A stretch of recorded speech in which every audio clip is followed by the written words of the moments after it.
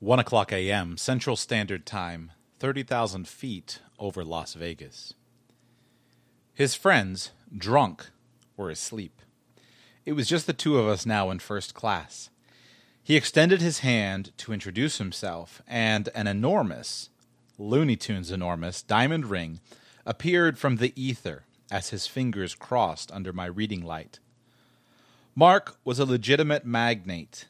He had, at different times, run practically all the gas stations, convenience stores, and gambling in South Carolina. He confessed with a half-smile that, in an average trip to Sin City, he and his fellow weekend warriors might lose an average of $500,000 to $1 million each. Nice. He sat up in his seat as the conversation drifted to my travels, but I was more interested in his astounding record of printing money. So, of all your businesses, which did you like the most? The answer took less than a second of thought. None of them. He explained that he had spent more than 30 years with people he didn't like to buy things he didn't need. Life had become a succession of trophy wives. He was on lucky number 3, expensive cars, and other bragging rights. Mark was one of the living dead. This is exactly where we don't want to end up.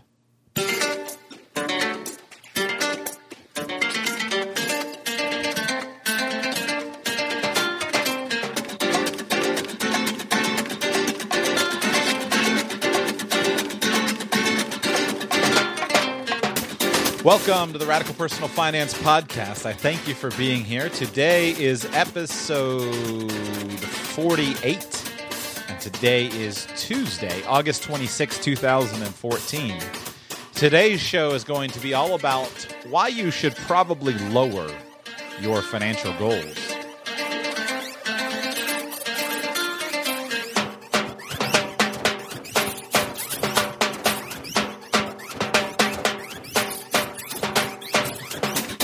Hopefully you're a little bit intrigued by my catchy title. I do my best to make these fun and interesting and thought-provoking and slightly catchy titles. Probably not exactly the content that most people are accustomed to hearing and thinking of for a financial and wealth-building podcast about why you should lower your financial goals. But I think it's a topic that we really need to explore, that it's a topic that is it's important. That intro that I read was actually the first paragraph in Tim Ferriss's book, The 4-Hour Workweek, subtitled, Escape the 9-to-5, Live Anywhere, and Join the New Rich. And I thought Tim did an awesome job with that introduction. He's a very skilled writer. And in many ways, it kind of paints the picture, not necessarily of the straw man. We don't need to have a straw man, but it does paint the picture of what I simply believe we don't want. Now, I've read, and I still read, a lot of, I don't know, what would be the word, success literature, I guess. And I read a lot on wealth building. I read a lot of finance books. I read a lot on success, on personal success. And many times, the primary focus of much of the literature that I read is on how to get more. More money, more love, more health, more of everything. But specifically thinking of how to get more money. And it's generally assumed that more is always better. Now, I personally think that's kind of a crazy thought. More is not always better. There's a point at which enough is enough. I mean, consider, for example, food. Is more food always better? If you don't have enough food, you sure got a problem. But you want to have just the right amount of food. You don't necessarily always need more food. And the same thing, I think, with money, is that having too little money is a major problem, but more money is not necessarily always better. I was tempted to say that it's kind of a sign of psychopathy if you just always want more and more. And I went and looked up, what are the clinical definitions of a psychopath? And it's not quite an appropriate use of the word, but it's close. There's something wrong with people who are just greedy. They're filled with greed and avarice and just always wanting more. And I'm convinced that most of us probably already have enough, and we can have enough. I'll give you an example. I learned this personally by looking at people's incomes, doing financial planning. One of the things when I was doing active financial planning in the past, then I would always run what somebody's expected lifetime earnings would be based upon their current earnings amounts. So let's say that somebody's making $100,000 a year and they're 40 years old. I would take $100,000, I would grow it by an inflation rate of 3%, and then I would back it off to say the present value. And I would show them what the present value of their lifetime earnings is. And it's a huge number, no matter how much money someone's earning. 20 grand a year over enough years is a pretty good sized number. And then I would always put that side by side with their balance sheet, their current financial assets and their current financial liabilities, and list them out. And I would talk to them and I would say, do you see how, if we just do the right stuff with this income, that it's very feasible and possible for you to become wealthy and for you to achieve all of your personal financial goals. Now, most of the clients that I would work with are at least middle to upper income. Generally, people of lower income are not usually sitting with a financial planner, although they probably should be, but I haven't figured out how to do that. That's why the podcast is here. But in general, middle to upper income, if you look at what someone's situation is, hey, they usually have a mortgage. Let's say it's a few $100,000. Maybe there's some other debt, and then we want to save, $1 million, couple $1 million, and you're looking at a $2, $3, $4, $5 million number. Anybody can really do well financially. So why then would most of the financial plans that I prepared show somebody with massive shortfalls? And the reason it would show massive shortfalls is because, in my experience, many clients are shooting for the moon. It's say, how much money do you want to have? And it's always a huge number. How much income do you want? I want 100 grand at retirement. Well, what do you spend now? 47. Why do you want 100 grand? What are you going to do with $100,000? People often don't think about it. And I don't know what the actual percentage of how often I would hear this, but basically most people's financial goals are very, very high. And I don't think many people have really thought about how high their financial goals really need to be. Because it's probably not as high as they're currently being set at. Now, again, to be clear, I really think poverty stinks. But even if you are poor, just thinking about how much it stinks doesn't help. If you're poor, why not focus on appreciating the things about your life that are good, and then work like crazy to get out of poverty? And there's a balance there. So there is an amount at which we need to be, and then there's an amount at which it's enough.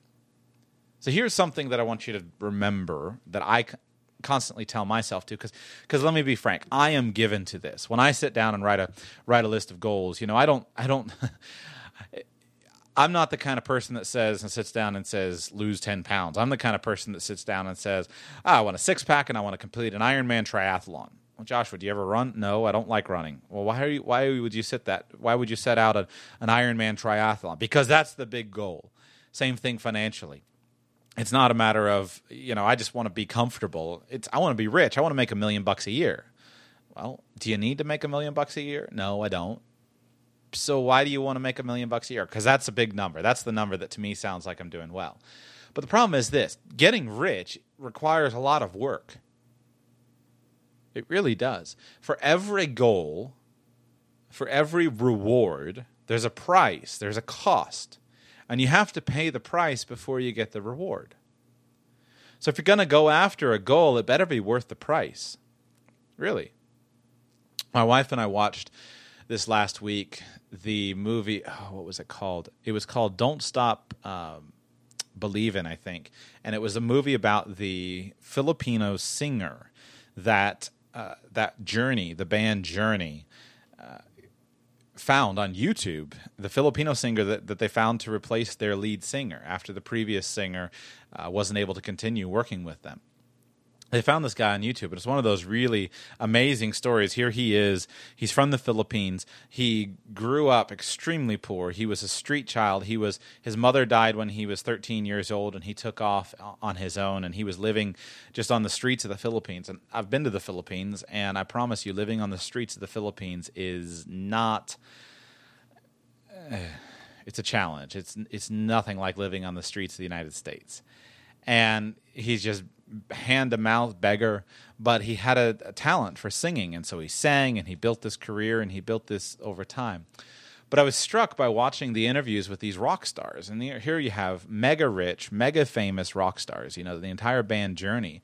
But they were talking very transparently about the price that they paid to achieve their success. Even Arnell was his name, the new band member. He talked about the price that he had paid to achieve his success. And in the documentary, I don't think the documentary was unfair, but it certainly made it seem like more of a...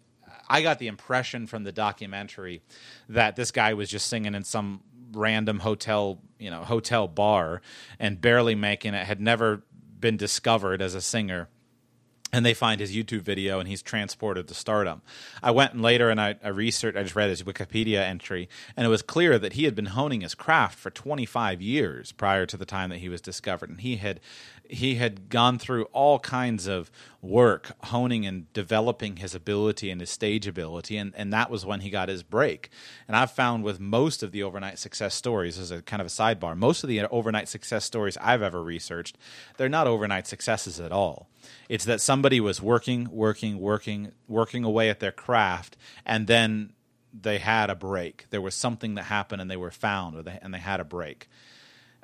So back on track. The point is that for every effect that you want to have to put in the cause. So if you want to get rich, getting rich is going to require a lot of work. It's going to require earning money, saving money, deferring savings, deferring spending, deferring gratification. There's a cost that you have to pay. And the higher you push that number, the bigger the cost. There is a much bigger cost. Let's use my running example. If I'm going to decide I'm going to go out and run a 5K, I could do that today. There's not a very high cost.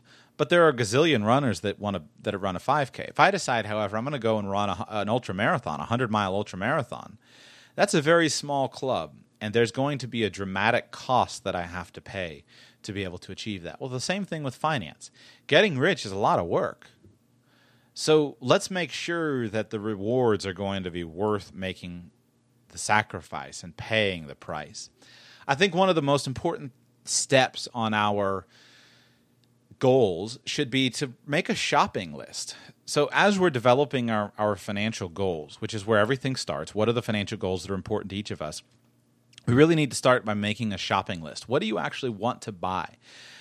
On Friday, I did a show that was a Q&A, and the reader was talking about developing a certain level of retirement income, or excuse me, the listener was talking about developing a certain level of retirement income.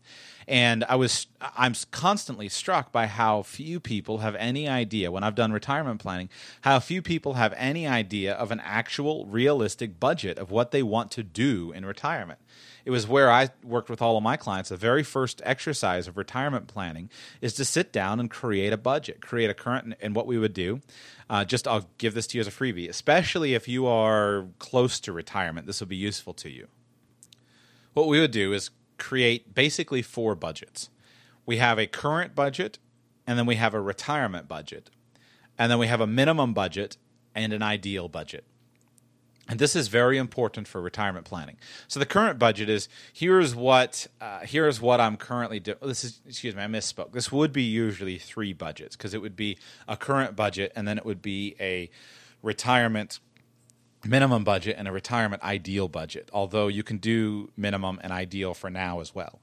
But usually most people are not that detail oriented with their finance, with their personal finances. So I would start by saying, well, what's the minimum? What level of lifestyle is the minimum that you're willing to accept? For example, do you eat out? Do you like to eat out at TGI Fridays, or do you like to eat out at Morton Steakhouse? There's a difference. An Outback steak and a Morton Steakhouse is going to be a major difference. Do you want to eat out 1 time a week, or do you want to eat out 4 times a week? Do you want to... what would be an example? Do you want to travel to Europe, or do you want to travel to South America? South America is a lot cheaper to get to than Europe. So we would start by making these budgets of what you would actually want. And then you would figure out, well, are we anywhere close? But the thing is that it's hard for people, especially if they're not tracking their money, to be able to know what those are. But usually what you would find is if you eliminated a lot of expenses that their budgets are actually fairly modest.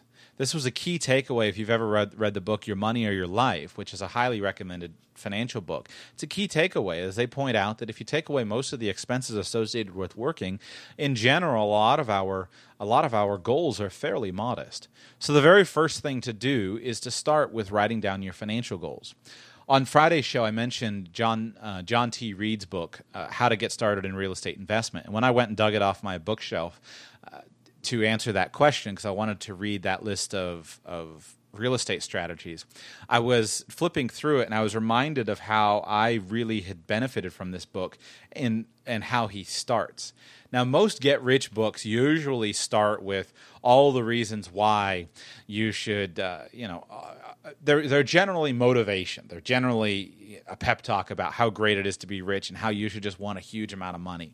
One of the reasons why I have a huge degree of respect for John Reed is he starts his real estate book with this exact thing that I'm talking about. And I had forgotten he put it in here, and it was part of the genesis of my deciding to talk about this today, because this is where he starts. He says, start by setting your goals. And he tries really hard to talk you down from setting your goals too high. He talks about what are the things that you're actually going to want to buy. Make a shopping list is his thing. You can know that your finance author is actually probably someone worth reading if they'll start with trying to talk you out of wanting to be mega rich. He starts with a shopping list and he tells you what he thinks you should put on it. He says you invest to make money. Wanting money implies that you have some shopping list of things that you cannot acquire until you get more money. Money is simply a means to an end. So exactly what is it that you want to buy? And he goes on, he says you should want a nice house. He talks about how much that costs. You should want an education for your kids, how much that costs. Talks about college. Talks about retirement, about what you should want versus not want, and I'll skip that. But he makes some good points that I have made, and I had forgotten how much he and I were aligned with. I need to see if I can get him on the show. I'd forgotten how much he and I were aligned philosophically and how much I had learned from him in the past about that retirement is really just a dumb concept. That let me see here. He actually says people who are he says, I'm not interested in lying in a hammock. Generally, the only people who are those who have not tried it. Absent some extraordinary luck, you would have to bust your butt for a long time to achieve the sort of net worth that would allow you to do so, to quit working. As a general rule, those who are capable of such butt busting are incapable of such leisure. Much more eloquent way of saying it. But let me read one. These are the about 5 paragraphs and about 8 paragraphs here that I wanted to read from this book. And there's 2 sections here. And this is one of the points that I rarely have ever seen somebody talk about, but I think is so important. Section is headed, There are Costs and Risks to Becoming Rich. This is John T. Reed. Quote, one reason I am trying to get you to have a realistic view of being rich is that getting there will require you to give up some important things, and it will require you to take risks. You should think twice before you give up those things and before you take significant risks. Another way in which millionaires and average people are the same is the number of hours in their day. Everybody gets only 24. Making extraordinary amounts of money requires spending extraordinary amounts of time. If you spend more time making money, you must spend less time on other things. To maintain your health, which is worth more than money, you must get a full night's sleep, take time to eat healthy meals, and set aside some time to exercise. To maintain healthy family and friend relationships, which are also worth more than money, you must spend time with your family and friends. Every dollar you add to your financial goals takes more time away from important things like health, family, and friends. So I want you to set the lowest possible financial goal so you leave the maximum amount of time for things that are more important than making money. I think it's good to want a good home and education for your kids. I believe you should sacrifice for those goals. But I cannot see sacrificing your health, family, or friends for goals like flashy cars, horses, boats, or private planes. If only I were rich, life would be a dream. One mindset that disturbs me about beginning real estate investors is a naive belief that getting rich transports you to a state of nirvana. It does not.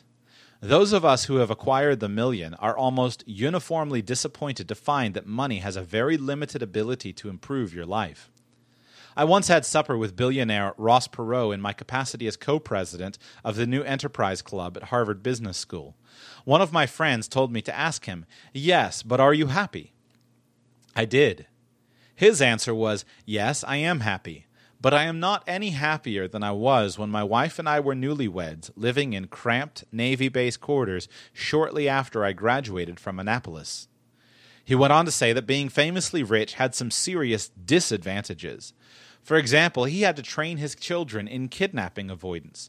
He said if you asked his daughter if she were Cindy Perot, or whatever her first name was, she would answer, "No, she just left a few minutes ago." I also reject the notion that the rich are less happy than the average person. Money can buy happiness to an extent. The unhappiness of the rich that is related to their wealth comes from such things as getting divorced because one spouse spent too much time pursuing financial success and neglected family life. Also, many men tend to marry, get rich, then conclude that not only do their first car and house need to be replaced with better models, so does their first wife. Although I have not experienced divorce firsthand, it is clear to me from what I saw as a coach of divorced children that divorce provides a lifetime of agonizing unhappiness to those it touches. To the extent that the rich engage in dangerous hobbies, they may increase their family's unhappiness if they are seriously injured. Example, Christopher Reeve jumping horses, or killed. Example, John Denver flying his own experimental plane that was purchased to enable him to travel more easily to visit his divorced children. Maybe it's a distortion caused by disproportionate media coverage, but the children of the rich seem to turn out worse than the children of the middle class on average. The rich have more ability to spoil their children, and in that case the word spoil reflects not only the way the adults behave toward the children, but also the way many of those children turn out as adults. I know a number of rich people whose adult children are dependent, divorced, and living with and off their elderly parents. The children of the middle class may want to do likewise, but it is not an option. Extraordinary wealth can beget extraordinary laziness and lack of ambition in the children of the wealthy. What a horrible turn of events if the parents sacrifice their whole lives to give their children a better life than they had, only to see those children respond by becoming leeches. That's an excerpt from about 3/4 of a page of John Reed's book here, and hopefully that'll give you a sense of the whole book. It's well worth reading, highly recommended buying it. But he goes on and he talks about his experience in real estate. And he talks about how one of his goals as a young man was to have a $5 million net worth and to own 100 residential real estate units. And so he traded up. He says, in pursuit of those goals, I became a millionaire, then a former millionaire. He traded up from 20 units to 37, then from 37 to 58, and then he got sunk by the values of his properties being destroyed by the Tax Reform Act of 1986, the oil glut, and the overbuilding caused by the savings and loan debacle, and he lost $750,000. He just talks about if he'd stopped when he had got his first 20 units in New Jersey, he would have been set for life. But he continued pursuing a higher number, and his wealth was destroyed. Thinking back on it, all I can figure is that I picked the 5 million and 100 unit goals because they were impressive round numbers. I guess I figured that I would impress my friends and relatives and make my enemies envious. You've never read that in a success book, have you? Or heard that in a success in a financial podcast. But he makes a good point, and he's coming from a position far beyond where I'm at. I'm just at the very beginning stages of my wealth building, but I've seen this, and I've noticed that this happens often. If you just moderate your goals a little bit, you lower your risk substantially. So a good place to start is make a shopping list and figure out, what do you actually want? So example, like he said, you probably want a nice house. So sit down and figure out, what does that mean? How much, what kind of house is a nice house? Do you want it where you are? Education costs. I've got a whole series of shows planned on education, but how much does the education that you envision for your children cost? Incidentally, my opinion is you could probably get far better results if you'll free up your time and you spend time educating your children and not hiring it done, and it'll be better all around. But that's a rabbit trail for another day. How do you want to go out to eat? Do you want to drive fancy cars? I mean, what do you want? I would encourage you, in addition to the book that I just referenced, and all these books will be in the show notes, I would encourage you to read the book Stop Acting Rich by Tom Stanley. And Tom Stanley is one of my favorite researchers because he actually has quantitative data to pull from with regards to the wealthy and what they actually do and how they actually live their lives. I'm going to read an excerpt from the book here, and this is from his chapter called The Road to Happiness, where he talks about what the wealthy drive where he talks about what the wealthy drive, and he gives a little bit of a story. But consider this a very practical way of thinking, and remember the fact that this is by someone who has made his life's work the study of the affluent and their habits and their lifestyles. Incidentally, one of the reasons why I like this book so much is because he talks about the affluent and what he labels the glittering rich, and it really helps. Those words really help me a lot to specify the difference between those people who are actually rich but seem like the millionaire next door, which was one of his books, and those adults who are just glittering rich, who are so rich that they can't possibly overspend their money. And I'll come to an example of that in a moment when I read an excerpt from another book as to what your budgets would look like if you had varying levels of wealth. Here's from Chapter 7 of Tom Stanley's book. This chapter is called The Road to Happiness. Tony D. of the Washington Speakers Bureau called me shortly after my first book, Marketing to the Affluent, was selected by the Best of Business as a top 10 business book. He had two questions for me. First, would I speak at 2 of BMW's North American Dealers Conferences? And second, if I preferred to be paid in BMW currency, the use of a BMW for a year, or in US dollars. No doubt BMW thought, or hoped, that I would be thrilled to drive a BMW. Perhaps they were surprised when I opted to be paid in cash. Why did I go for the dollars and not the barter deal? Several reasons. Driving a BMW would make me uneasy. It is at odds with my family's consumption patterns and beliefs. It could also have proven a slippery slope. Drive a car for a year, and the next thing you know, I just have to have one that I would have to pay for, which would be harmful to my wealth. Most important, I know what a car can and cannot do for a person. You can't drive your way to happiness, yet some people believe otherwise. They may see some fellow driving a fully accessorized BMW, Corvette, or Cadillac and assume something about him. They whisper to themselves, "There goes a happy guy. If I had that car instead of my Toyota, I would be off the far end of the happy scale." But just what is the relationship between the car you drive and your level of satisfaction with life?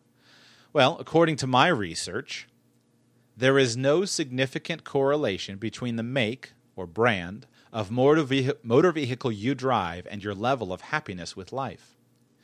People who live below their means understand this. The data tell the story. Consider the results from my most recent national survey of high-income producing households. Each of the 1,594 respondents was asked about the make of motor vehicles he had acquired over the prior 10 years, as well as his most recent acquisitions. Guess what? Not one significant correlation was found between the make of motor vehicle acquired and overall satisfaction with life. That's right, not one of the 46 makes studied had any measurable effect on satisfaction with life overall. It did not matter what measure of motor vehicle acquisition habit was studied. The results were the same. For example, those who bought and or leased 1, 2, 3, 4, 5, or more BMWs over a 10-year period were not significantly more satisfied with life than those who did not acquire any BMWs at all. And the same applies to all the other makes studied. Independent of make, what is the relationship between the price paid for an automobile and overall satisfaction with life? There is a positive, but not statistically significant correlation. I have my own personal version of the happy story. An ABC 2020 program producer called to ask me a number of questions in preparation for my appearance on the show. She asked, quote, "Why does a best-selling author drive a 2005 Toyota 4Runner and not a new BMW?" The answer to this question is simple. My son bought my 97 4Runner, so I had to get a newer car. More to the point, I would not be any happier driving a BMW. In fact, I would probably be less content if it cost $10,000 or $20,000 more than the $30,000 I paid for my four-wheel drive Sports Edition 4Runner. And then there are the additional carry costs. It costs more to insure a BMW than a Toyota. After the 2020 interview was over, I did some additional calculations. From my survey data of high-income producers, I computed the average level of satisfaction with life overall by the make of motor vehicle most recently acquired. Those currently driving BMWs had an average level of satisfaction of 4.25 on a 5-point scale, 5 being the highest. Those driving Toyotas had an average of 4.20. While there is a difference, 1/20th of 1 point on the happy scale, it is not statistically significant. Yet some difference was expected, given the fact that 71% of the BMW drivers who were surveyed had household annual incomes of $200,000 or more. In contrast, only 46% of the Toyota drivers generated this much income. My surveys indicate that there is a significant correlation between income and satisfaction with life. In other words, earning more money may make you somewhat happier, but spending that money, particularly on cars, won't. If we make the appropriate statistical adjustments for income differences in life satisfaction, then we find that the average life satisfaction among Toyota drivers is higher. But surely I could afford to drive the dressed-up version of my Toyota 4Runner, a GX470 Lexus. Yes, I can afford a Lexus. However, I prefer to allocate the extra $20,000 to conducting another survey of millionaires, rather than to ride around with the money in traffic. Is anyone happy in traffic, irrespective of the price and make of the wheel they are gripping?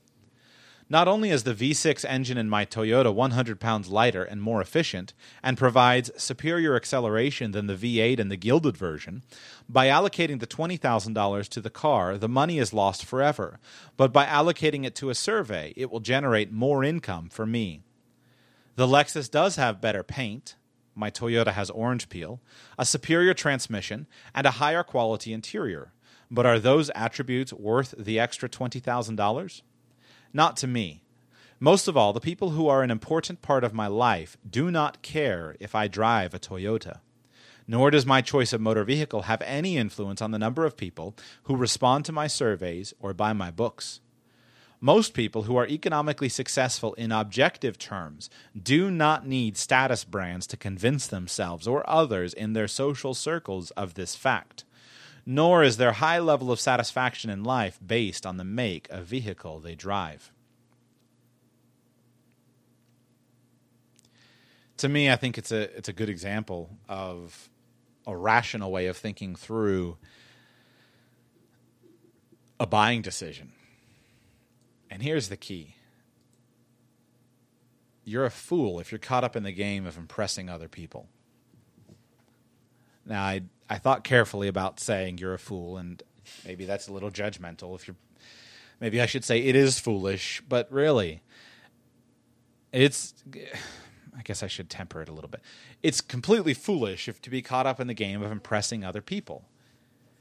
Get your ego out of your finances. Seriously. Now, there is a place to consider something like image. There is a place to consider something like signaling theory, where the car that you drive, needs to signal something as an aspect of our modern life. There is a place for that. But be careful. Because the majority of times those signals come into play. People are trying to signal something that's a complete lie. Don't be foolish. Get your ego out of your financial decisions, especially in the realm of cars. So my major point is, though, with this, is not to get off on that tangent, but my major point is that planning to buy a BMW adds. Let's assume that you plan to buy a BMW, and let's say that your carrying costs of buying a BMW versus a Toyota are an extra, conservatively, let's say $5,000 a year. Well, if we were to let's use and where I'm bringing that number from is I'm assuming that you're driving a standard amount. Now with a BMW, you're using premium fuel instead of regular fuel. You're paying a higher insurance cost. You're paying higher money because now you got to put on high-performance tires instead of standard automobile tires. Extra cost. I'm making that number completely up. Just it could be certainly valuable, extra depreciation for the additional cost of the vehicle, etc. I made the number up off the top of my head. My point is that there could be a number of reasons why that number is accurate, or it could not be. So don't get hung up on the number. So you're paying an extra $5,000 a year for the BMW. Well, in order to support an extra $5,000 per year, if we just use the 4% rule as a reasonable proxy for how much capital we would need to accumulate towards a retirement goal or a financial independence goal, we need to accumulate $125,000 of additional capital. So then stop and figure out, well, how long does it take me to save $125,000? Or how would I have to invest to earn that $125,000? It's probably easier just to adjust your tastes and lower the risk and simply choose that the BMW is not as important and just to choose the Toyota. Will remove a lot of risk out of your life. Even the whole retirement plan. Frankly, as I've discussed in detail on the show many times, there's a big difference between being prudent and saying, I'm going to plan for a point in my old age and a point in my time at which I'm too infirm to work, versus I'm going to plan to save a bunch of money to retire at 65 to live the good life. There are so many problems with that plan. I mean, they're just all over the place. The majority of people are never getting there, as I've proven in the past. The majority of people, B, don't want to get there. And the amount of work it takes to accumulate that much money in savings is massive as compared to so many of the other options that are available. I suggest to you that you consider if money is really going to solve the problem or not. I'm going to read another excerpt here. This is again from the 4-Hour Work Week, Tim Ferriss's book. This is a page and a half here. Money alone is not the solution. There is much to be said for the power of money as currency. I'm a fan myself, but adding more of it just isn't the answer as often as we'd like to think. In part, it's laziness. If only I had more money is the easiest way to postpone the intense self-examination and decision-making necessary to create a life of enjoyment now and not later. By using money as the scapegoat and work as our all-consuming routine, we are able to conveniently disallow ourselves the time to do otherwise. Well, John, I'd love to talk about the gaping void I feel in my life, the hopelessness that hits me like a punch in the eye every time I start my computer in the morning, but I have so much work to do. I've got at least 3 hours of unimportant email to reply to before calling the prospects who said no yesterday. Gotta run. Busy yourself with the routine of the money wheel. Pretend it's the fix-all, and you artfully create a constant distraction that prevents you from seeing just how pointless it is. Deep down, you know it's all an illusion, but with everyone participating in the same game of make-believe, it's easy to forget. The problem is more than money. Relative income is more important than absolute income. Among dietitians and nutritionists, there is some debate over the value of a calorie. Is a calorie, much like a rose is a rose? Is fat loss as simple as expending more calories than you consume, or is the source of those calories important? Based on work with top athletes, I know the answer to be the latter. What about income? Is a dollar a dollar? Is a dollar a dollar? The new rich don't think so. Let's look at this like a 5th grade math problem. 2 hard-working chaps are headed toward each other. Chap A moving at 80 hours per week and Chap B moving at 10 hours per week. They both make $50,000 per year. Who will be richer when they pass in the middle of the night? If you said B, you would be correct. And this is the difference between absolute and relative income. Absolute income is measured using one holy and inalterable variable, the raw and almighty dollar. Jane Doe makes $100,000 per year and is thus twice as rich as John Doe, who makes $50,000 per year. Relative income uses two variables, the dollar and time, usually hours. The whole per year concept is arbitrary and makes it easy to trick yourself. Let's look at the real trade. Jane Doe makes $100,000 per year, $2,000 for each of 50 weeks per year, but works 10 hours per week and hence makes $100 per hour. In relative income, John is 4 times richer. Of course, relative income has to add up to the minimum amount necessary to actualize your goals.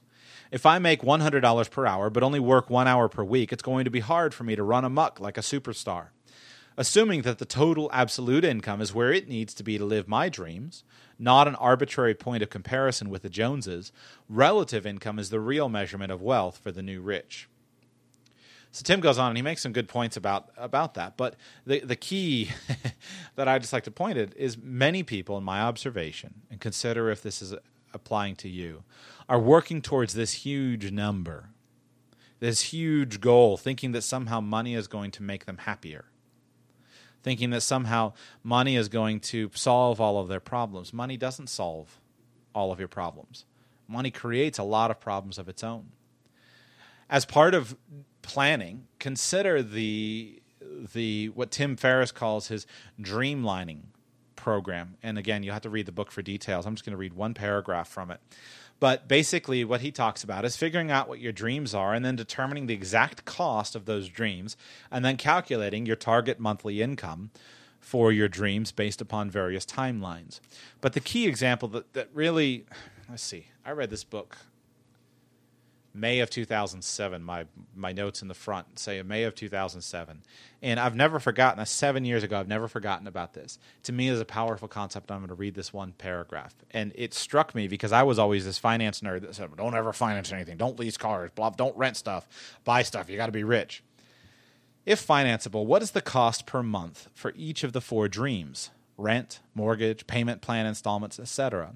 Start thinking of income and expenses in terms of monthly cash flow, dollars in and dollars out, instead of grand totals.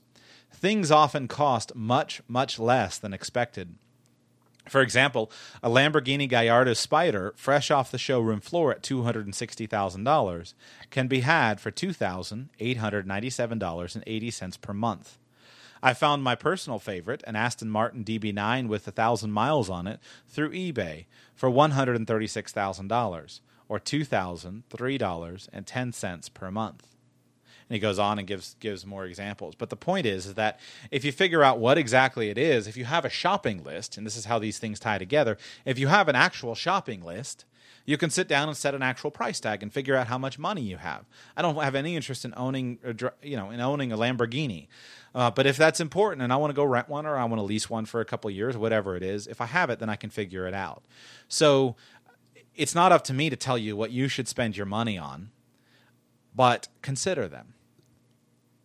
Consider really choosing your hobbies carefully. I had an example with a prospective financial planning client many years ago, and I was sitting down with him, and the guy was telling me about his assets, and it's like, I think I got a lot of money. I think I got some money here, money there, money here, money there, and he starts telling me, and I'm writing them down dutifully, and at the end of it, they calculate out his balance sheet, and the guy's a millionaire. And it totally surprised him. He's like, I didn't know that. I didn't know I was a millionaire. But what I found is by looking into him, he lived in a normal middle class house. He lived in this guy was in Boca. He was in Boca Raton or Fort Lauderdale, Florida. Not exactly inexpensive places to live, but his primary hobby was mountain biking. He loved to go mountain biking, and so for him, tossing his mountain bike on the back of the car and going away for the weekend, it wasn't an expensive thing. It didn't cost a lot of money. Now, I'm going to read another section here, and this is from a book. I'm doing a lot of reading today, but these were just things as I was preparing the outline. I said, why should I reinvent the wheel if an author has already done a good job of getting my point across? So I'm going to read a section here on budgets from a book called 7 Years to 7 Figures, The Fast Track Plan to Becoming a Millionaire. The author here is Michael Masterson. That's actually a pen name for a man named Mark Ford. He actually lives here in Delray Beach near me, and he published for years the online website and newsletter called Early to Rise. Neat guy, writes a lot about money. So one of the things that is interesting about this is in this book, he's talking about plans, how to become a millionaire in 7 years. And this is really good stuff. He points out how to do it, and it's not scammy. It's really legitimate. It's very legitimate.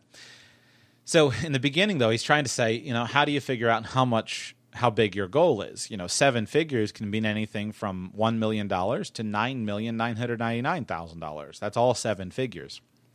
And so he talks through what some budgets would be. I'm going to read there are 4 budgets, and I'm going to read some budget categories. I've pulled out a good bit of the text, and I'm just to shorten it.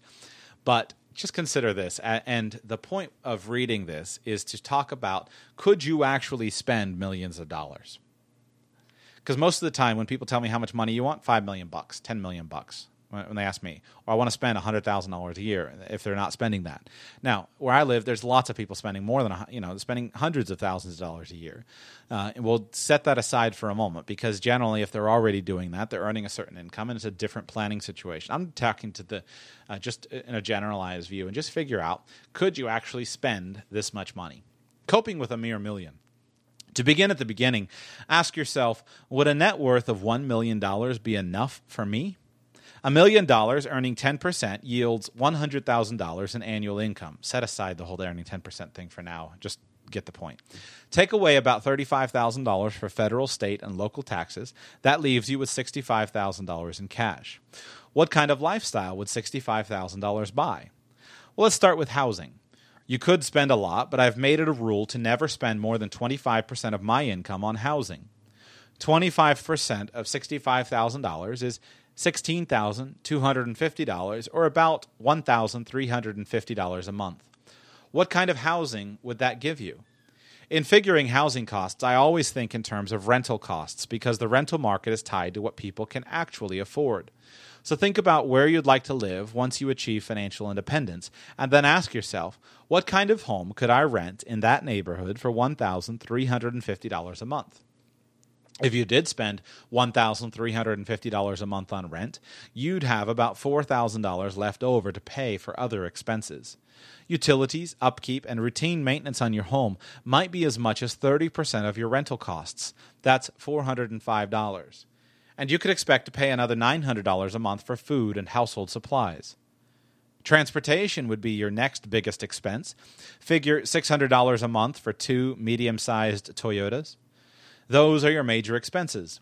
Do the math and you'll see that you are left with about $2,000 for things like travel, entertainment, dinners out, and other non-essentials. Those expenses can vary greatly depending on your personal preferences. If you can be happy with a good meal at a local restaurant, you may be able to budget meals for 2 people at $80. If you prefer fancier places, you'll have to figure on spending 2 or 3 times that amount. I'm in the fortunate position of being able to pay whatever I want for restaurant meals, and I'm happy to tell you that although I do enjoy the occasional $500 meal, I'm usually just as happy eating meatballs and spaghetti at my local trattoria. Developing a plebeian palate will do a lot for your future happiness if your goal is to achieve a net worth of only $1 million. The $2.5 million lifestyle.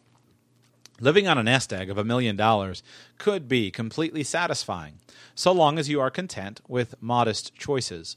If you have a family that is larger than 2 people, or if you want to be able to live on a somewhat higher level, you may want to target your net worth at $2 or $3 million. For the purposes of this discussion, let's pick a number in between, $2.5 million. What will a net worth of $2.5 million buy you? Again, assuming a 10% ROI and a tax burden of 35%, you'd end up with disposable after-tax income of about $160,000 a year.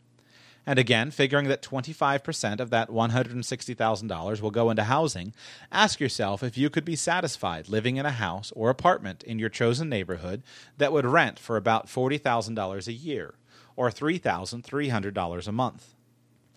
In my neck of the woods, near the ocean in southeast Florida, that would get you a nice, older, 2- or 3-bedroom house within walking distance of town. If you want to live in Minneapolis, you'll do much better than that on the same budget. Don't laugh, it's a great city. On that kind of income, you can live there in a modern, spacious, 6-bedroom house with all the bells and whistles. Figuring, again, that you'd spend 30% of your housing budget on associated living expenses, you'd budget about $12,000 a year for utilities, repairs, maintenance, and upkeep. Other associated expenses, food, clothing, and so on, might account for another $13,000 a year, for a total of $25,000.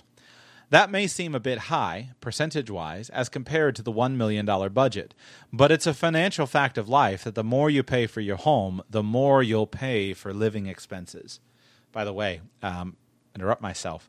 Notice that one, and it's absolutely true. The research shows it out, Tom Stanley's research, without question. The more you pay for your home, the more you'll pay for living expenses, just simply due to the associated lifestyle costs.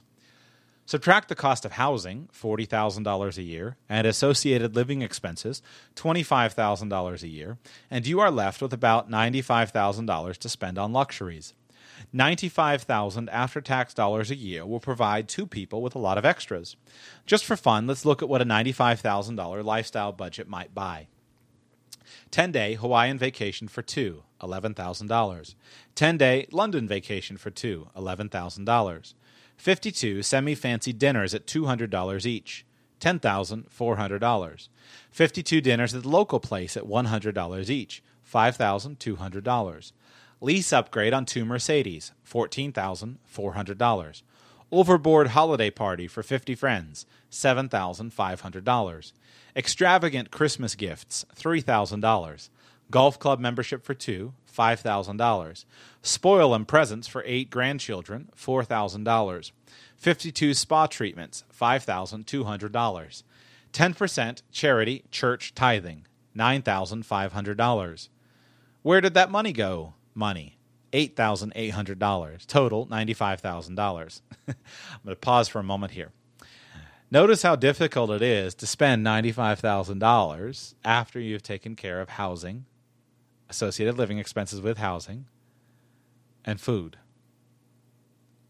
It's not easy to spend $95,000. You got to work at it. Now, I would say there are many people, again, depending on where you're at in the country, this may be a normal lifestyle or this may be extravagantly rich. To me, this is not that, just where based upon where I live, this is not that out of sight. This is a fairly normal, it's not normal. It's not, our median income is not, the median income is not $250,000.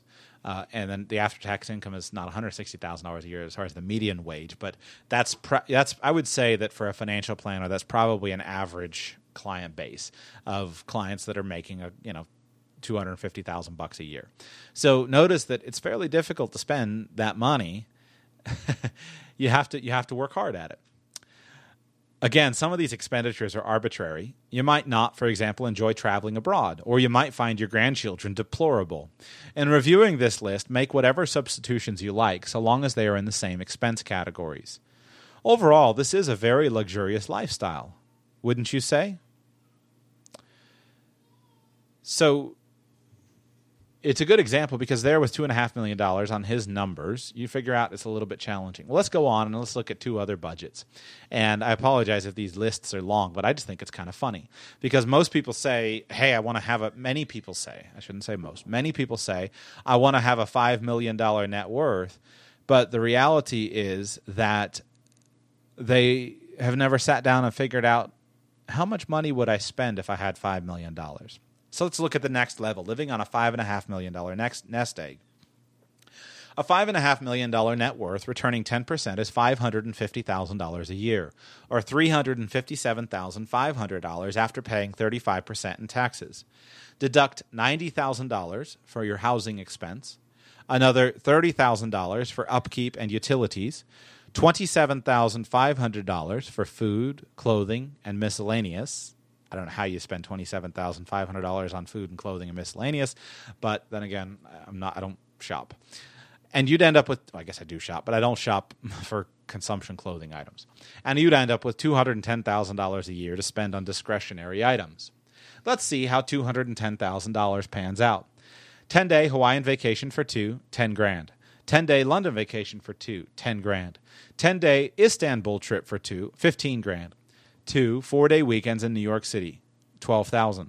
52 very fancy meals at $500 each, $26,000. 52 semi-fancy meals at $200 each, $10,400. 104 meals at the local place at $100 each, $10,400. Lease upgrade on 2 Mercedes, $14,400. Overboard holiday party for 100 friends, $14,000. Extravagant Christmas gifts, $5,400. Golf club membership for 2, $5,000.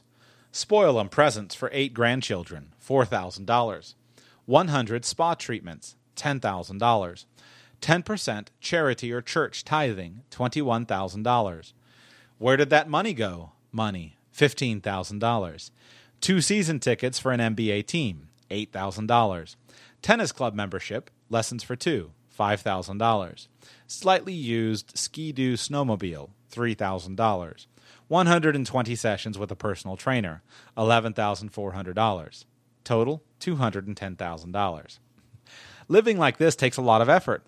Spending this much money requires diligence, determination, and imagination. For one thing, you must be willing to eat out 4 nights a week. You must devote nearly all your spare time to golfing, tennis, spa treatments, and professional basketball games. You would have to eschew low-cost leisure activities like reading, hiking, and fishing, except for deep-sea fishing in luxury spots. And you'd have to... Okay, I'm kidding, or at least half kidding to make a point. You don't need $5 or $6 million in the bank to enjoy a very good lifestyle. Good point, huh? Let's look at the last one, and then we'll be done with these budgets. The ultimate lifestyle. Again, $9 million at 10% will yield an income of $900,000. After paying 35% of that to Uncle Sam, you'd have $585,000 to spend on yourself and your spouse. If you spent 25% of that, or $146,250 a year on housing, you'd be living in luxury, even in California, Florida, or Manhattan. Figure $45,000 a year for upkeep and utilities, a whopping $50,000 a year for food and clothing. Let's stick to Italian designers, please. And you're left with about $345,000 a year. How could you get rid of $345,000 a year? 10-day Hawaiian vacation for 2, $10,000. 10-day London vacation for 2, $10,000. 10-day Istanbul trip for 2, $15,000. 4 4-day weekends in New York City, $24,000. 52 very fancy meals at $500 each, $26,000. 52 semi-fancy meals at $200 each, $10,400. 104 meals at the local place at $100 each, $10,400. Lease upgrade on 2 Mercedes, $14,400. Way overboard holiday party for 100 friends, $20,000. Ultra extravagant Christmas gifts, $10,000. Golf club membership for 2, $5,000. Really spoil 'em presents for 8 grandchildren, $8,000. 104 spa treatments, $10,400. Charity church tithing, $40,000. Where did that money go? Money. $24,000. 2 season tickets for an NBA team, $8,000. Tennis club membership for 2, $5,000. 120 sessions with a personal trainer, $11,400. Bose home theater system, $4,100. Sony Vaio notebook computers for you, your spouse, and all 8 grandchildren, $22,000. High definition mini camcorder, $3,600. Matching diamond and platinum ring earrings and pendant from Tiffany, $16,250. 52 weeks of fresh flower delivery, $4,450. 3 widescreen plasma TV sets, $15,000. Stereo systems for 2 cars, $4,000. Digital cameras for you, your spouse, and all 8 grandchildren, $13,600. Total, $345,000. As you can see, you can live reasonably well without working on a net worth of $1 million. Having $2 million or $3 million in the bank makes life easy. If you target the $5 to $9 million range, you'll be able to enjoy all the luxuries you have ever imagined, and still have money left over that you won't know what to do with. Of course, if you decide to target the higher end of the 7-figure range, you'll have to expect to work harder and take more risk to achieve your goal. Interesting, huh?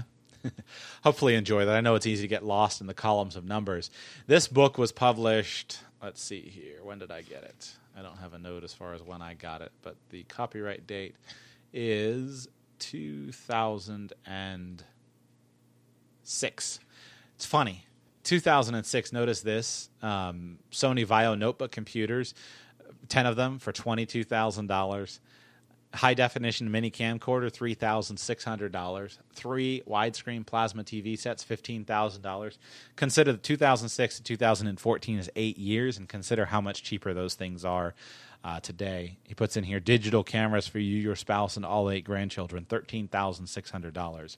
Just think of how much cheaper those things are. The point is, have you ever actually sat down and made a budget? And if you're targeting a net worth of $5 million, have you ever sat down and figured out, do I need to target that, or am I just targeting that for some stupid ego reason? I challenge you to see if you can figure out how to spend that much money. It also illustrates why.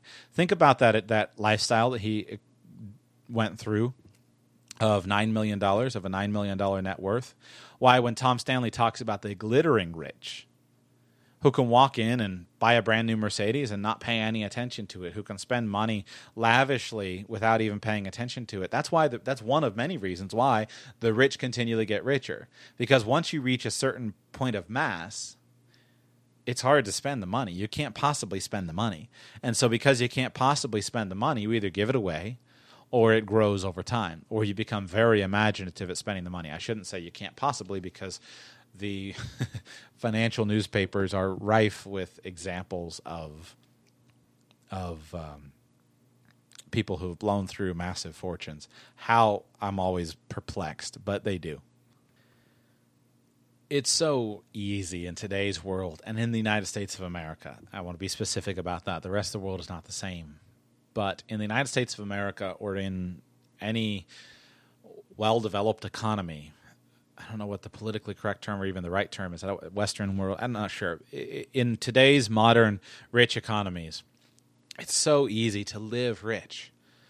The poorest person, I guarantee, the poorest person listening to this show right now lives better than John D. Rockefeller lived in many ways. I'm reading a biography of Rockefeller right now, and it's just, the poorest person lives better than he does.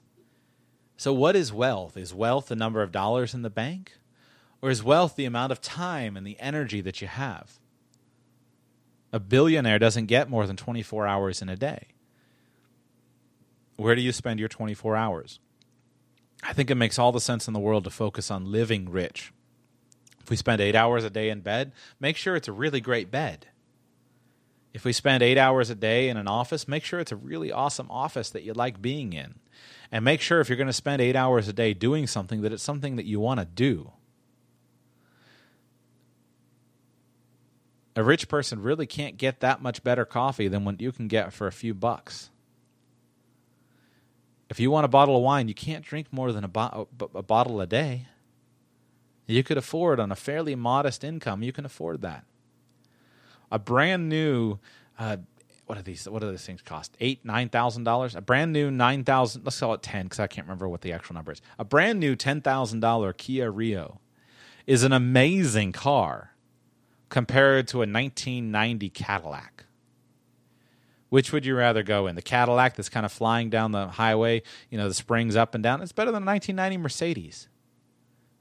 The Kia Rio will drive all day long at 75, 80 miles an hour, has air conditioning, you'll get 40 miles a gallon.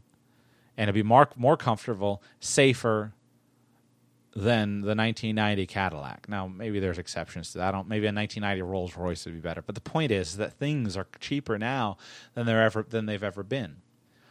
A millionaire can't eat more food than you can. The rich, the glittering rich, if they want to stop for a hamburger, they're still going to stop at the same fast food restaurants that you are. They're going to fly in the same airplanes, unless it's a private plane, but they're going to get there as fast as you are. They're going to drive on the same road, whether or not you're sitting in a $300,000 car or not. If you're sitting in traffic, you're still sitting in traffic. It's interesting. I live very close to Palm Beach Island and also to Jupiter Island, which are two of the enclaves of the rich. And I'll tell you, there is a very sharp culture difference between the old rich and the new rich, the nouveau riche, if you were going to go with the way that you usually see it written. And that culture, I think, is the nouveau riche is the guy who struck it big in acting, or who struck it big in in sports or something. And it's just, how can I spend on everything that glitters? The old money, frankly, the reason, by my best guess, why people live on Palm Beach Island, they live there for privacy, and they live there to have a community of people who are like them. It's hard if you are mega wealthy. It's hard to be hard to be friends with people who aren't, because it's difficult for people to understand each other's lifestyles. It's not that they're not friends, but it's that it's just hard. So the money pays for a certain level of privacy, and it pays for a certain level of social club, people understanding you. My major point is there are costs to achieving your goals, and it takes time to make money. So is your wealth measured in money, or is your wealth measured in time? Is it measured in energy? Physical financial wealth is a burden. It really is. You have to give up something to get it.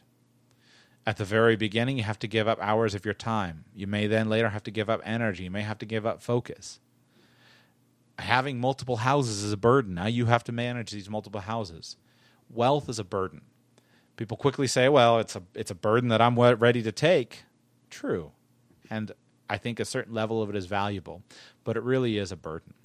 The key is that if you see yourself as constantly being able to just buy more, you're being manipulated.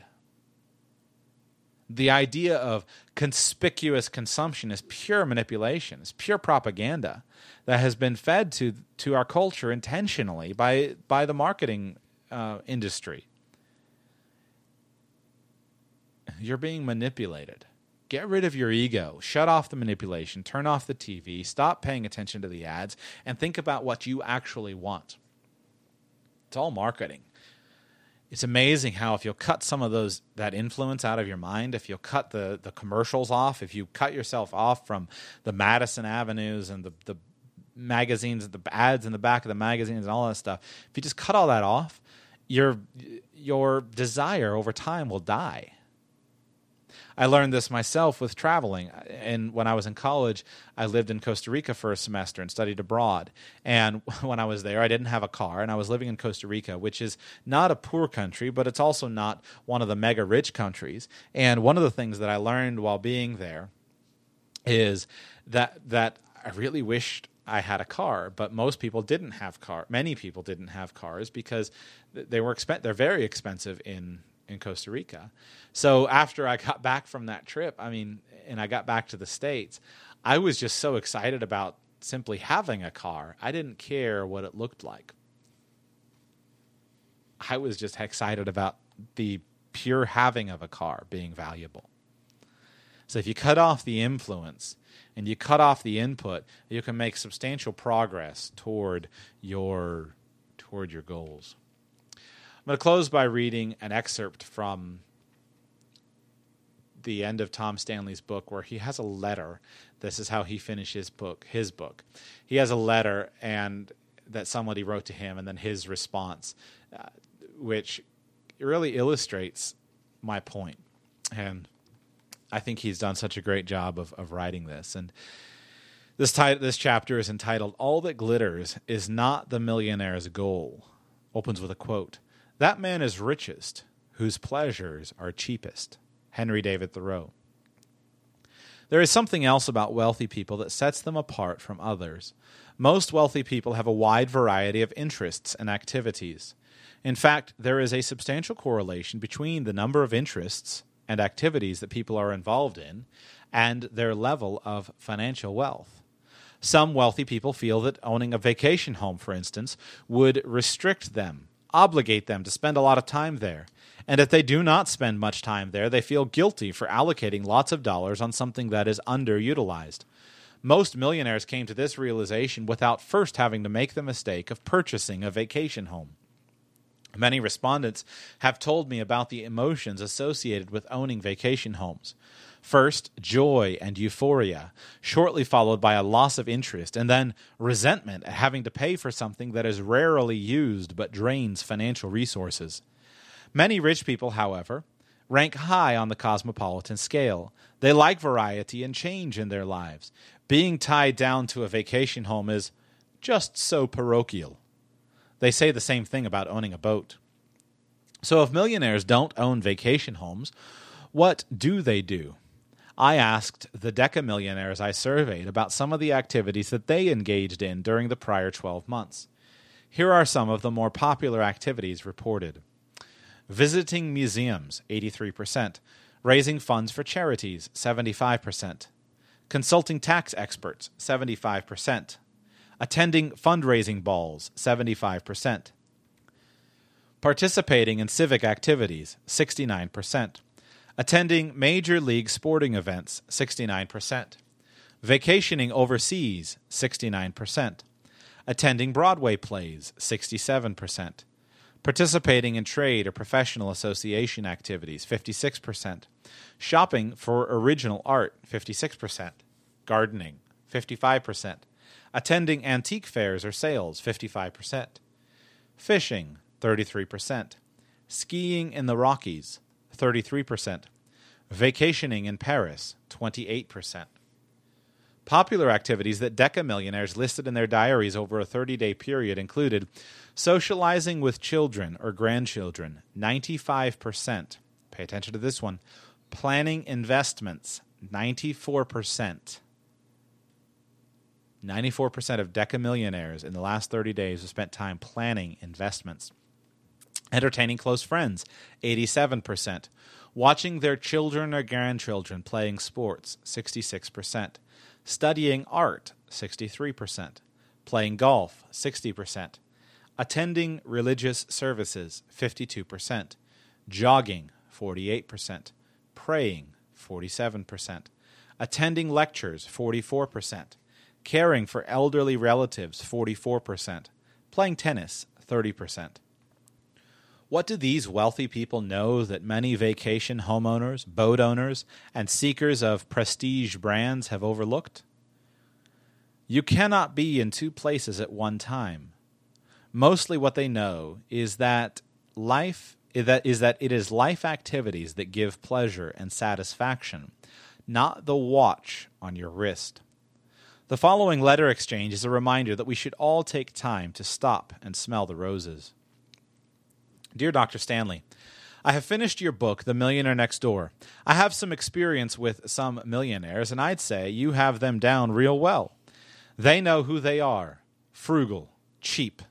I sure don't believe in living beyond my means and never have. It is a great idea to invest in your own business or in stocks or real estate. The only error I see in your book is that this is the end-all and be-all of life. Owning cars. The expensive model looks better, lasts longer, runs faster, needs less repairs, has better resale value, and is generally a lot nicer to own. I've owned both types of cars. A nice Mercedes costs more than a Ford because it's a better car. A number 1 Oxford or Hickey Freeman man's suit is better than a Sears off-the-rack suit. The material is better, the workmanship is better, the style is better, and it lasts at least 5 times longer. I've had both. A cheap golf shirt from Walmart costing $6 to $10 will last about 1 or 2 years with proper care. A $50 Ralph Lauren golf shirt is a lot better quality and with good care will last about 20 years. I know. I've had both. A Casio $20 watch from Walmart will keep just as good time as a Gubelin watch from Switzerland, but I hope you don't think it's just as good a watch. I've got both, and I don't think so. A vacation in Emporia, Kansas, Athens, Georgia, or going through the south of France or to Athens, Greece. I don't think they are all equal vacation spots, and I've been to all of them. Shopping at Walmart or Sears is not quite the experience as shopping at Neiman Marcus or Saks Fifth Avenue is. It is great to make money and save money, but if these types don't let up after a while and smell the roses, they are a little bit nutty, aren't they? As I recall it, Mr. Sam Walton lived a life pretty much like you seem to feel is great. Unfortunately for Mr. Walton, I seem to recall him getting some terrible form of cancer and meeting an early death. I wonder if he said to his doctors and close ones on his deathbed, "Gee, I wish I would have spent more time at the store." What do you think? Sincerely yours, Mr. H., Affluent, Florida. Dear Mr. H., accumulating wealth is not the end-all and be-all of life. Yet it is considerably easier to accumulate wealth if you get great satisfaction from elements in your life that do not require hyperspending. Far too many people believe that in order to smell the roses, in essence to enjoy life, they must purchase prestige brands. Yet the data indicates that there is little correlation between this type of spending and happiness. But those who spend with the hope that happiness will result will be disappointed. Basic to happiness are factors such as health, family, job, and values. If you have good health, a loving family, are surrounded by a network of caring friends, have a job you enjoy, doing without certain luxury items is not painful. But what if your work pays well but is not satisfying? You may think that loading up on luxury goods will cure your discontent, but hyperspending will only make things worse. Displaying luxury brands may or may not impress your neighbors, but it will not transform an unhappy person into a happy one. Or as many millionaires have told me, money makes life easier, not better. Most millionaires were happy even before they became financially independent. They set goals and achieved them. One of their goals was to accumulate wealth. They built their wealth slowly but steadily and controlled their spending instead of the other way around. These are confident people, people in control of their lives. Products and houses do not control them. Certainly, smelling the roses has something to do with being married to a wonderful spouse. Most millionaires, 91%, are married, on average for 36 years to the same spouse. Fully 2/3 have never been divorced. I have often said that if you want to live forever, marry the wrong spouse. Do so, and every day will be an eternity. No amount of luxury goods will make you happy if each day is an eternity. But marry the right person, and every day will be a joy. Millionaires are not misers, especially when it comes to funding the educations of their children and grandchildren, and even nieces and nephews, or donating to noble causes. Certainly, part of smelling the roses is the realization that you helped finance your son or daughter's business school, medical school, or law school education. This variety of rose has an aroma superior to owning even dozens of expensive cars, watches, suits, boats, or even vacation homes. Those who are frugal in spending tend to be the most generous in terms of donating to charity and other so-called good causes. But those who are hyperspenders, including many high-income, low-net-worth types, have few dollars, if any, to give.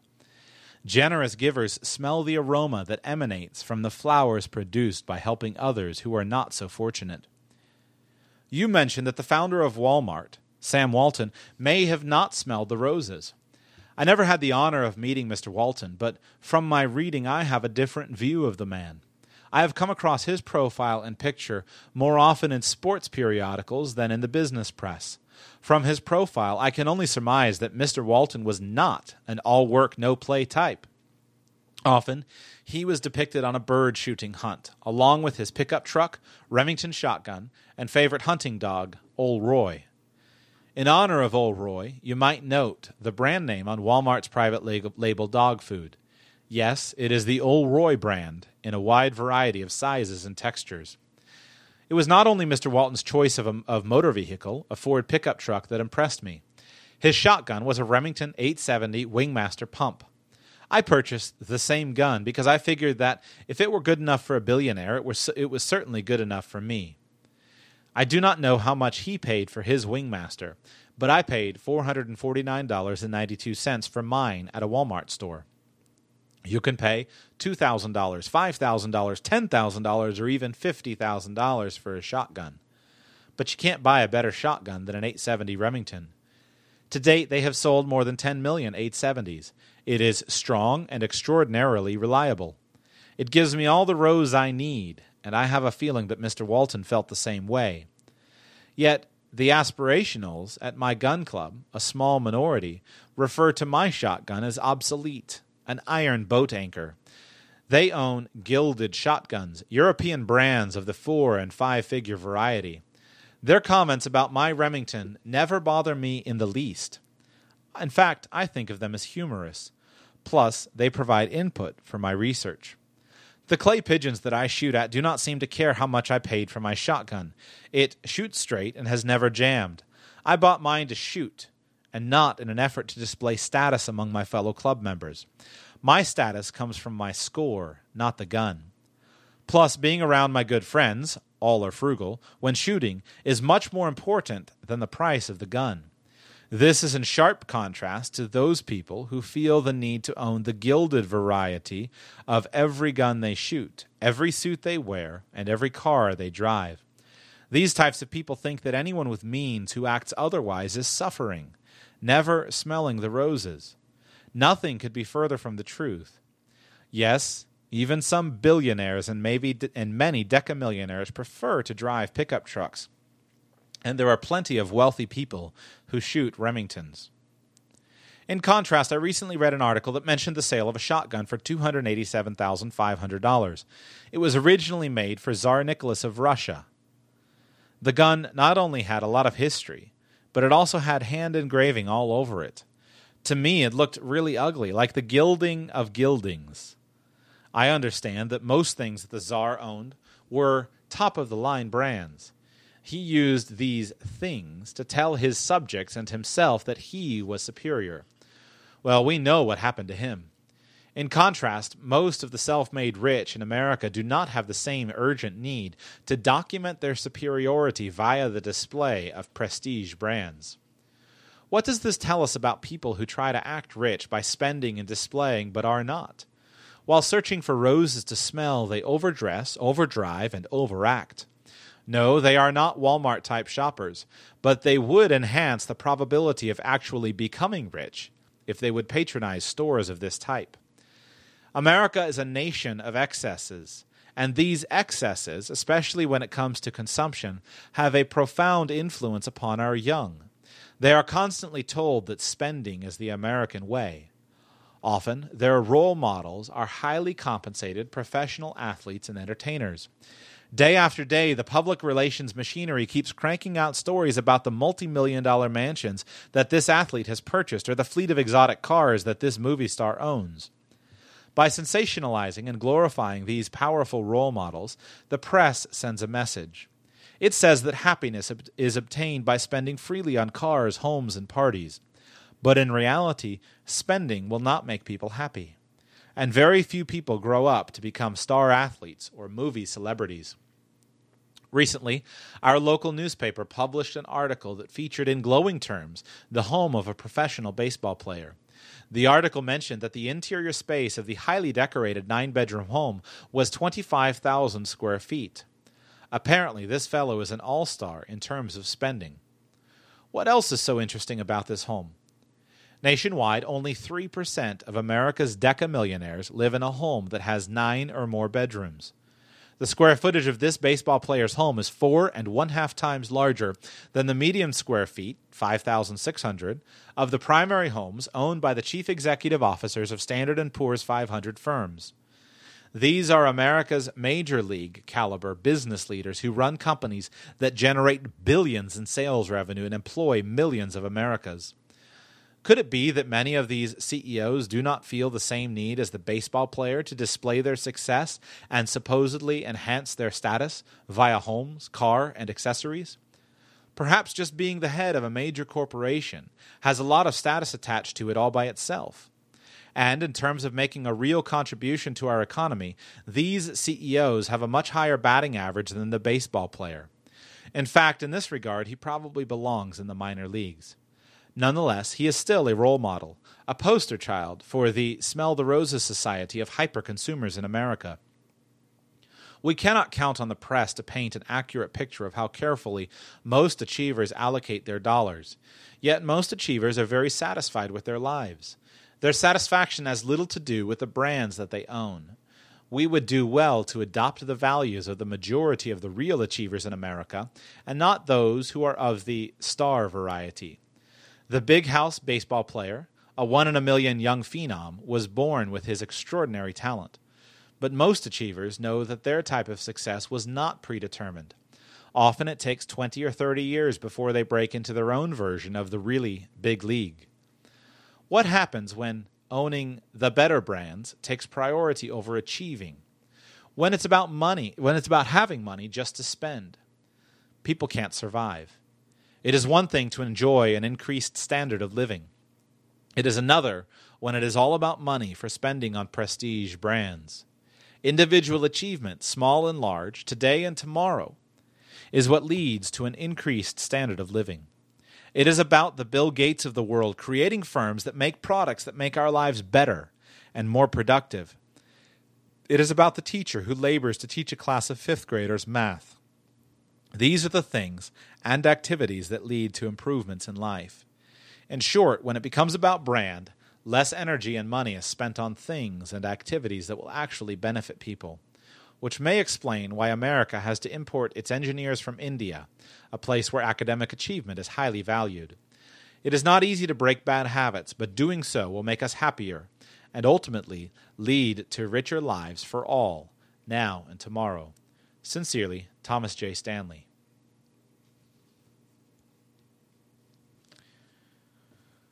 Get his book. The nice things are toys, and it's fine to accumulate them, but accumulate them after you build wealth. And don't increase the risk that you take with your financial plan just to accumulate some nice things. Money makes life easier, but there are lots of things that it cannot buy you. It may make it easier to achieve many things, and there's a certain amount of money that is necessary. Being poor is not fun. But money can't buy you everything. As the saying goes, money can buy you a house, but it can't buy you a love-filled home. Money can buy you a clock or a fancy watch, but it can't buy you more time. Money can buy you an amazing bed, but it can't buy you a good night's sleep. Money can buy you a book or even an entire library, but it can't buy you knowledge or wisdom. Money can buy you a diploma, but you can't buy an education. Money can buy a doctor, but it can't buy you good health or energy or vitality. Money can buy you food, but it can't buy you an appetite.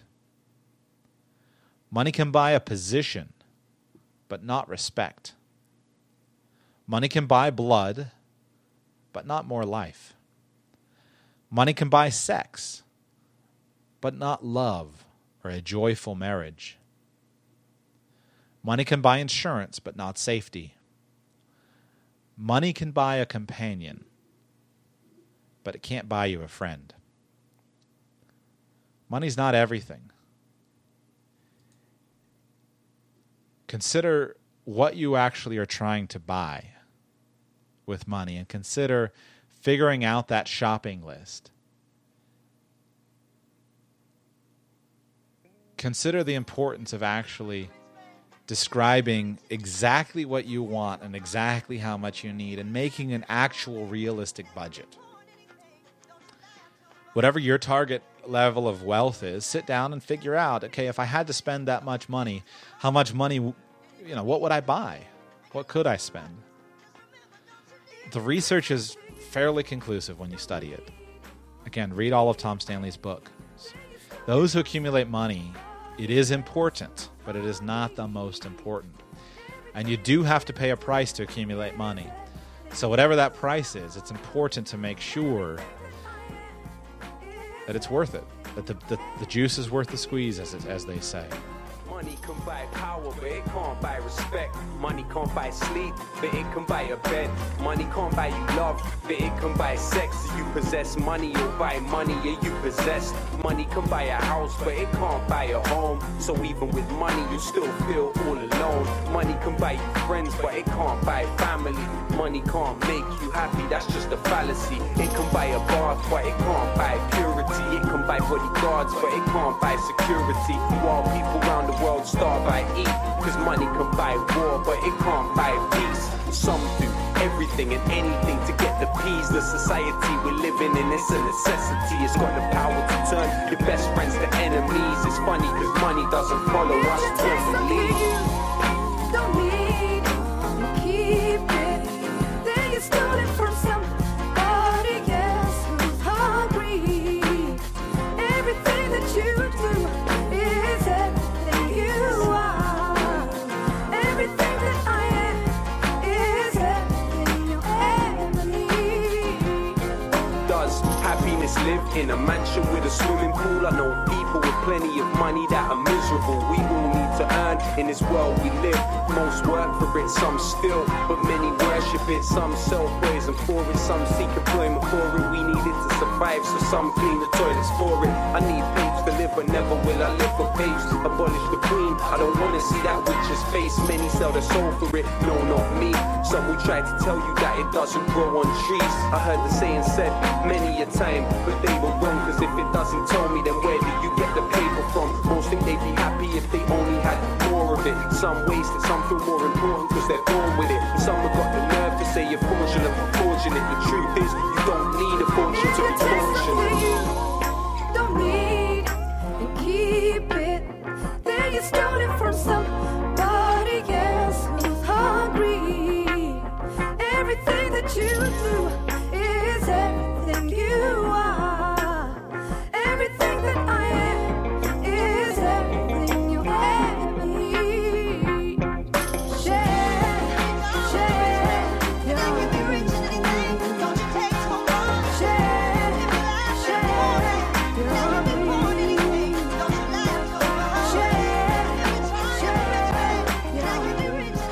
All the books that I read from will be in today's show notes. I thank you for listening. I hope that you enjoyed today's show. Hope it gave you something to think about.